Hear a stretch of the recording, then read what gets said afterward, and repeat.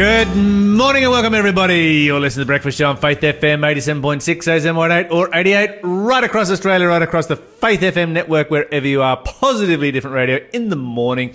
The sun is shining here in the Newcastle area. There's a beautiful morning happening outside, a little bit of fog in the valley. Life is good, and you are with Lyle and... Minnie, how are you this morning? I'm so good. I said I'm hungry, but I'm so good. So Minnie missed her breakfast this morning. I did. Which means that she's not going to have breakfast until, what, 9:30, Yeah, 9:45, 10 o'clock. You're going to be hungry by then. I know. But it's okay. It just keeps things interesting, I guess. So what are you thankful for this morning? I'm thinking you're not thankful for being hungry. You know what? It's a good feeling to have, though. Okay. But what I'm truly thankful for is, I was thinking about this on the drive here. I'm so thankful. I just feel like my life is full of good people, like good friends. Yes. And you know how people say your circle of friends is so important. But it's actually quite difficult as you get older, I think, to go into new niches and find a good group of friends. Oh, it is. Absolutely. It takes 7 years. Yeah. And so when people say, if you don't have a good community, just go get more. That's really hard. And I was just Close friends is hard. But even good people sometimes, like just acquaintances, sometimes you're just in an area. Like when I've moved to different towns, sometimes there's not a good mob. And I just seem to just have my life full of all these people that I'm like, you're amazing. Like, thank you, Jesus. But yeah, so I'm very thankful. Having a life full of amazing friends is usually comes about by being amazing. Look, I'll take that. Absolutely. And how are you this morning, La? I am amazing this morning. Hey. My life is full of amazing friends as well. So Brilliant. I think we should both give ourselves a pat on the back. Let me think. What am I thankful for this morning? I'm thankful that you don't have the Rona. Also, yes. Yes, super thankful for that. Because if you'd have had that, we would not have been here today. So that's really awesome. You're listening to The Breakfast Show podcast on Faith FM. Positively different. Minnie, what's happening for Positively Different News? Okay, well, listen to this story. I thought this was great. In a town called Chatteris in England, one local teen has taken responsibility, basically since March, and has continued on through lockdown, to tidy up his town. So every day, he and his mum go on their daily walk, and he noticed that a lot of street signs have been neglected and hedgerows have been completely overgrown. Partly it's just messy, partly it's covering the signs, you can't read them. Anyway, so he notices this and talks to his dad. His dad helps him build a tiny little trailer to go on the back of his bike. He fills it with all kinds of things to go clean up. And every day he rides around his town and scrubs the street signs, cuts back the hedges. Every day he comes back super filthy. His parents are also just blown away. The neighbours have not noticed this. It hasn't gone unnoticed. One particular driving instructor is so thankful that he got in touch with him. And he posted on his Facebook. So this teenager is 15 years old. His name's Joseph. He posted that he finds it really satisfying to look at the before and after pictures and to see what the work is that he has done. A neighbour who doesn't even know the family was so impressed that she set up a GoFundMe page, which raised nearly £1,000, which is like 1,800 Australian dollars, I believe, which he wants to donate to a local food bank for families who are struggling at the moment. So I just think this is like an amazing little teenager that he's just like, see things, they could be improved, let's improve them. Gets donated money. Some people need this more than me. Anyway, and yeah, so he's just been going out he was going to just finish when he's done, but I think when you're involved in something, you start to notice even more. He just keeps finding things, so he just keeps going. That's amazing. Yeah, and I was just like, this guy's so good. And look, this might be a personal opinion, but I think, we're seeing so much statistics about, teens who are depressed and anxious, not just teens also. And this is just a belief I hold just from things I've read and things I've listened to. I actually really believe that having a sense of purpose and being able to contribute into your society massively helps. Absolutely critical for mental health. Yeah, doesn't necessarily take away everything, but it definitely helps a massive amount. A sense of accomplishment, the dignity of labour. Absolutely. It's coming through right here. Yeah.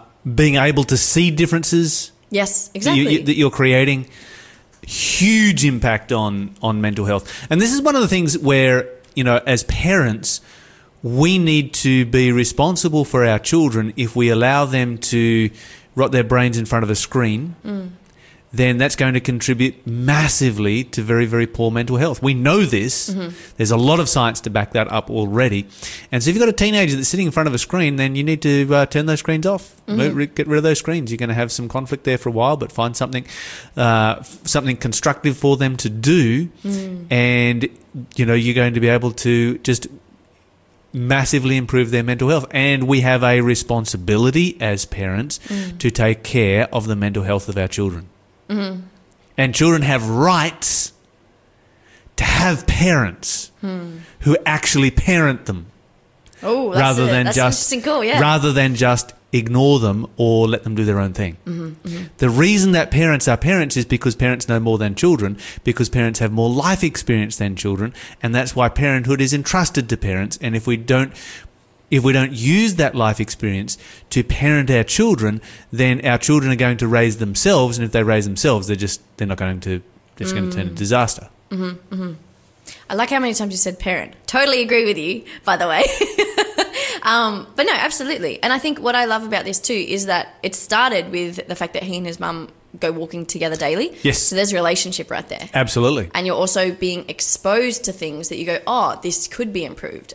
As opposed to, I just keep hearing about all these untidy things. But do you know what I mean? Like when there's distance, it's harder to take responsibility for something. And when there's no relationship, there's just so many factors that go into this. Anyway, I just thought that was a cool story. That is a very cool story. Often we go, 15-year-old, like teenagers, and I'm like, yeah, but they're out there.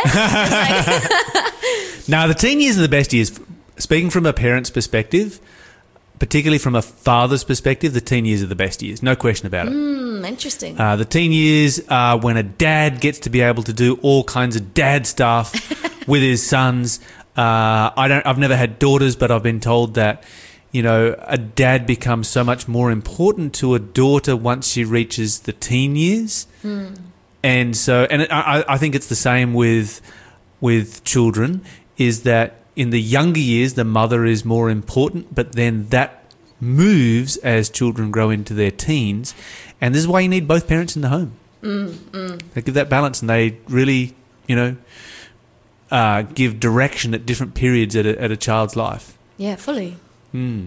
Yeah. So, cool. Moving on to a group of scientists in Florida have discovered that grey reef sharks form long-lasting relationships with each other that fall somewhere between friendships and business partnerships.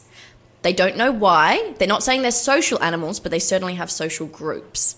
Okay. Which I just find interesting. Do they have partners, like male, female partners? That they didn't mention. Okay. But they said that I think it was around a 4-year period, they tagged a whole bunch of sharks so that, when you come close, we can identify which shark you are. And they noticed that these social groups were remarkably stable, with the same individuals remaining in their cliques of around 20 sharks for years and years. Despite being in the presence of thousands of other sharks, they don't seem to interact. They don't really know why. They don't know why these social groups are important. They're like, is it something... So they're not related, they're not like brothers and sisters and cousins and so forth? Not that they can tell. Are these the kind of sharks that just sort of lay an egg that floats around the ocean and hatches in some random place and raises itself? Look, I don't know. Yes, I think they are, but that makes it even more interesting. Yeah. Because I'm a new little shark and I'm floating around here. Oh, let me make friends with that shark over there. We will stay friends for the rest of our lives, and you can be friends together. Boys. And are they mates or are they business partners? So what they suggested is maybe, it is a business partnership in the sense that if someone. If one of the sharks, finds something good, then they can all get amongst it. But I had always thought that sharks wouldn't be like that. I always thought that they'd be a bit greedy and wouldn't want to share. And anyway, well, this is a particular type of shark. You look at the dangerous sharks like the great white shark, and they're very, very solitary creatures. They just hang out by themselves and never hang out with anybody else, pretty much. Yeah. But yeah, that's fascinating. Wonders of nature. You're listening to the Breakfast Show podcast on Faith FM. Positively different. Well, joining us on the phone this morning is Byron New Stratton, who is our regular expert on the book of Genesis. Byron, welcome to the show. Thank you for having me, Lyle. Byron, last time we were talking about the call of Abraham and talking about Abraham as being a man of faith. Now, the Bible kind of begins with this great story of Abraham as a man of faith, And then it launches into another story where you kind of stop and scratch your head and say, okay, wait a minute, was he really a man of faith or not? What's going on here? It seems to be so much out of character, isn't it? But I think in his defense, whilst there may not be any, he did obey God. He left his comfort zone, didn't he? He left his kindred. The civilization that he grew up in was comfortable with. We got to appreciate that Ur of the Chaldean was a highly civilized place with infrastructure, libraries, sewage, etc. He goes to Upper Mesopotamia, his father dies, and then he comes down south into the land of Canaan. And there was a lot for him to get through. Canaan was so different. It was occupied by the Canaanites. He didn't have it to himself. He was never going to own it himself. It was promised to his descendants, as you know. And he had been fully, trusting God. But every once in a while there is a temptation when we think that God might need a bit of a helping hand. And I think more than anything else, that was the situation. He evaluated correctly that they were after her, which is interesting. And the other interesting thing is she was a lady of 65 years of age. So there you are. There's hope for ladies in that age bracket. Okay, so let's just stop and evaluate this story for a moment and just summarise what happens. First of all, there is a famine in Canaan. And Abraham and his family head towards Egypt. And what is the story? He has this story that he wants his wife to tell us. Just take us through this whole story. The reality is that, in fact, he didn't quite lie. He just did hide the truth. And, of course, that's, in God's eyes, the same thing. He relied now on his own wit. By saying she was his sister, he was correct because, same dad, different mom. So they were related, which was permissible in those days to do that.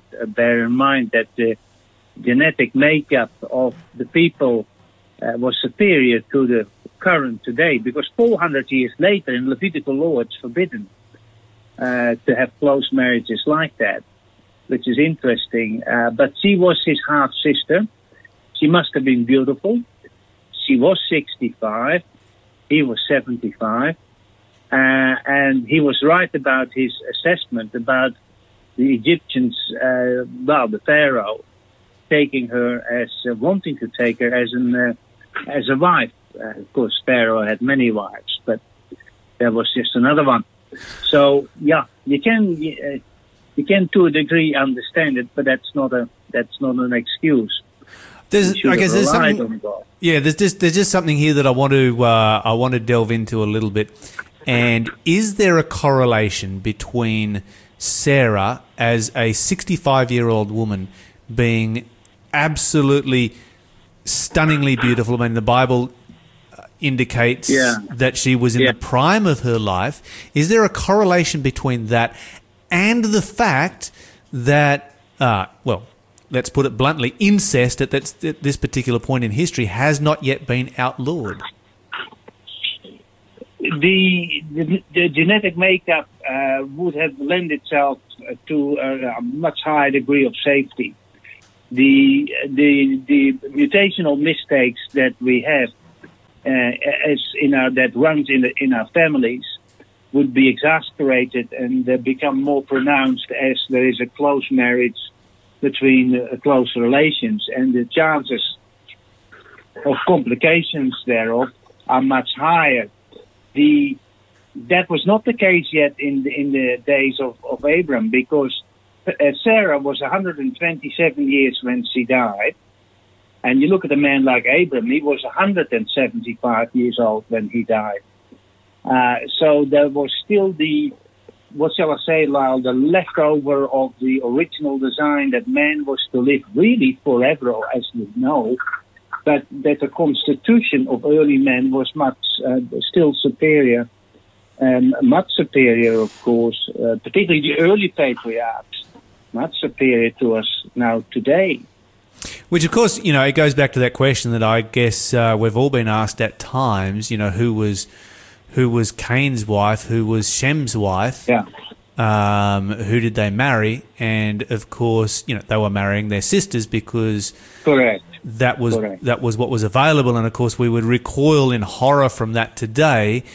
But Sure. in those days, sin had not degraded the genetic makeup of humanity to the point that was any kind of a problem. And when you see a woman Right. of 65 that is the equivalent of a modern day woman of 35, when you look at her, her lifespan Sure. and her age, then Yeah. it really does come into perspective. Yeah, correct. And in fact, I mean, you and I already know that 25 years later, there's a repetition. And even at the age of 90, there is a Philistine king who thinks she's rather beautiful and desirable. And we'll come to that in later chapters. It was repeated. Yeah, Now, fascinating. we have so we've got this situation of this great man of faith. Hebrews describes Abraham as a man of faith because he leaves Ur of the Chaldees. He goes to this new unknown country. It describes that as an act of tremendous faith. Now he's going down into Egypt. He is worried that because his wife is so beautiful, he obviously recognizes that she is, I guess, above average, that somebody's going to kill him so that they can have her to be their wife if it's known that they're married. This seems to me to be a major loss of faith. I just put myself in Sarah's shoes and at this point, I'd be thinking, wow, I've really picked a loser here. Not prepared to give me any kind of defense at all. What's going on with Abraham's faith? Yeah, he was human. None of us are perfect. There is the test of Abram, which is of a much later study. The test of Abram was placed there not because God needed to test Abram, in the matter of sacrificing Isaac. In the book Patriarchs and Prophet, Ellen White puts it very nicely. She said that his life, Abram's life, had not always been perfect. So he was not free from some error, but considering his faith, obedience to the voice of God, and having heard the voice of God, I think that would be a tremendous advantage. But that still doesn't precludes the possibility of you taking things in your own hands sometimes and thinking, yeah, I can fix that, or somehow we seem to think that God might need a helping hand, and our intellect is then employed to get us, in a favorable position, whatever it may be, but it normally gets us into trouble, of course. And this was the case with Abraham. It was not a good decision, and he knew that, and he would have confessed his shortcomings. But in his defense, when we look at his life, what a man of faith. There it is. Yes. He was not perfect, yeah. Indeed, and I'm kind of glad that this story is here because it illustrates to me that, we are all human, but it illustrates to me even more so that just because we've had a very close relationship with God in the past, it's that day-by-day experience, and the experience that we had yesterday is not necessarily the experience that we have today, and at any time we can break that connection with God. Yeah, it's easily done, yeah. Okay, so how does this situation in Egypt? So he's gone down to Egypt. There's a famine in Canaan. I guess he has the advantage, if we could call it that, at this particular point, of being a nomad, and so travel is something that he's kind of geared up for. He's not living in a city. He's living in tents. He travels to Egypt as a place of refuge from the famine. He gets there. He's told everybody, this woman, she's my sister. And so Pharaoh's like, wow, she's beautiful. I'll add her to the harem. Adds her to the harem. What happens next? Yeah, and this is a wonderful thing how God, despite our mistakes and errors and incorrect assessments, and can still deliver us from our mistakes, and so he does with Abraham. It is fascinating that originally does rather well out of the deal. There's kind of a dowry paid to him by Pharaoh, who treats him very kindly on the part of Sarah. Might be that the servants included here, by the way, might have included the young woman by the name of Hagar, which is a name that we will get later. It doesn't mention it, but it is most likely that is where she came into the household of Abram. We do know that she's an Egyptian. Yes, she was an Egyptian. Yeah, that's right. So that's interesting. Very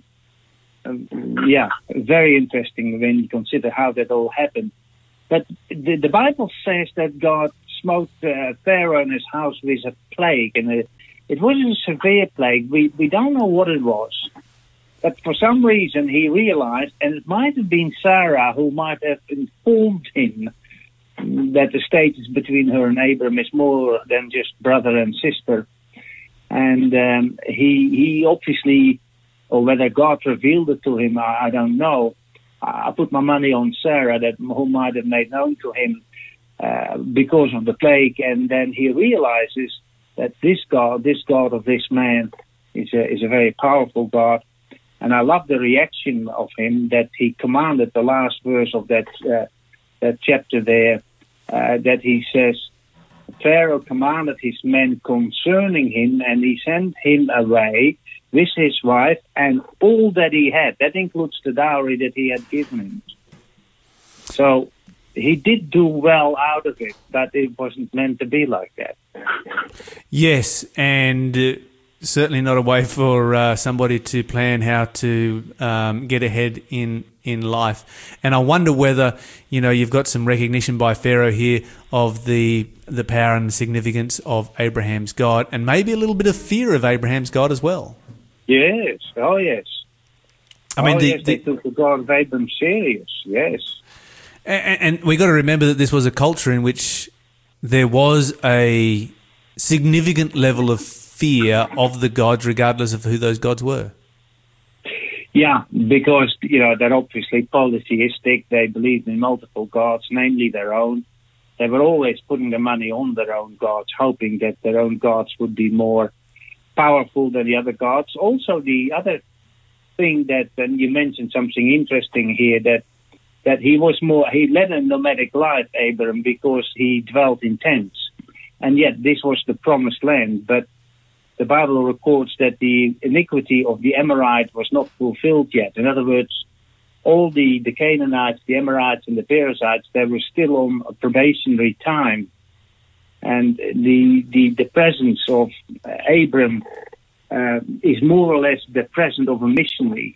Whether he sets out systematically to evangelize Canaan, that's probably not the case. But the evidence of his worship of the true God, because of the altars from which he made his offering to God, expressing his faith in the Redeemer to come, was dotted all over the land of Canaan. And his lifestyle, his demeanor, the person that he was, he never got really into a disagreement with Canaanites. He was revered, he was respected, but he never owned really any land, only the grave sites near the Oaks of Mamre. That's the only place that he bought and paid for, but he was a wanderer.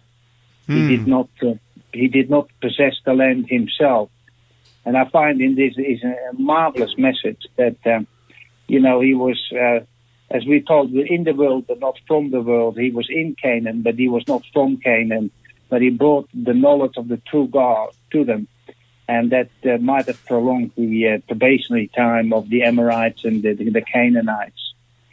Yeah, fantastic object lesson. Yeah. Fantastic object lesson for us. Yeah, correct, yeah. Byron, thank you so much for joining us this morning. Pleasure.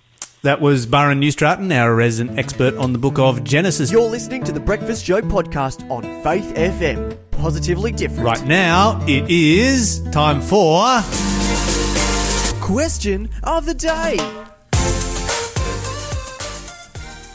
And what is our question of the day today, Minnie? Why does God seem to punish women with menstruation? Or why? No, why? Oh, I forgot my question. For menstruation. For menstruation. I was like, I've got my words wrong.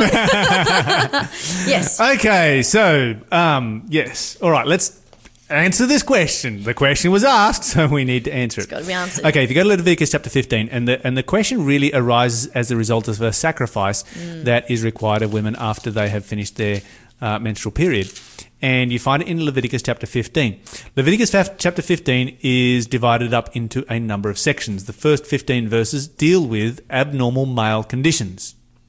Then you have a couple of verses on normal male conditions. Then you have a couple of verses, or a verse on normal conjugal relations. Mm-hmm. Then you have, from verse 19 to 23, is normal female conditions.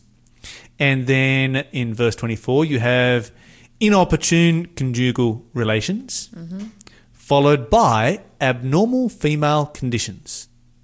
Now, an abnormal condition is basically a disease. And this question kind of came out as a result of a couple of days ago, we were talking about the woman who had the issue of blood. Aye. And so she had been menstruating for, what was it, 10 years or something? 12 years. 12 years. Rough. 12 years, yeah. And so that was really terrible. And that's a disease. That's abnormal, that's a disease. And the Bible says in Leviticus chapter 15 and verse 25, if a woman has a flow of blood for many days that is unrelated to her menstrual period, or if the blood continues beyond the normal period, she's ceremonially unclean. It then goes on to talk about a whole bunch of hygienic practices that she is to take. She's to wash her clothes. If she sits on something, she is to wash that. Everything gets washed and cleaned. And so that's entirely appropriate, particularly in a society where they didn't have the hygienic products that we have today. Aye. This is very, very good advice. Then the Bible goes on at the end and it says that when she is healed of this disease, okay, so this is the key part. When she is healed of the disease, she's go to the priest and bring a sacrifice, a couple of turtle doves. Now, what that is a sacrifice of thankfulness. And what God is teaching is thankfulness for healing. We should always be thankful when we're healed of any disease, and we should always thank God when we're healed of a disease. So as opposed to a sacrifice for sin. That's right. This is not a sin offering that is taking place right here. This is what's called a burnt offering. And so a burnt offering is a sacrifice that you offer as, I'm just consecrating myself to God because I love him so much because he has healed me of this particular disease. And so in this case, because people are like, oh, why does God punish women for menstruating? No, this is not a punishment. This is a sacrifice of thanks. And this sacrifice of thanks applies to any person who is healed of any disease. Aye. It just happens to be speaking about this one specifically on this particular occasion. Got you. And, if you kind of just, as some people are wont to do, take a verse on its own and take it out of context and don't read verse 25, you can go, oh, wow, God really hates women right here. Not only do they have to deal with menstruation, but then they have to have a sacrifice every time they do. That's pretty rough. No, that's not the case. What the case is, when you're healed of a disease, give God thanks. That's all he's asking for. And that's what the passage is all about. That's our question of the day. If you have a question of the day, do send it through 1800 324 843 or text it on 0491 064 669. Thanks for being a part of the Faith FM family. Join our community on Facebook or get in touch at 1-800-FAITH-FM.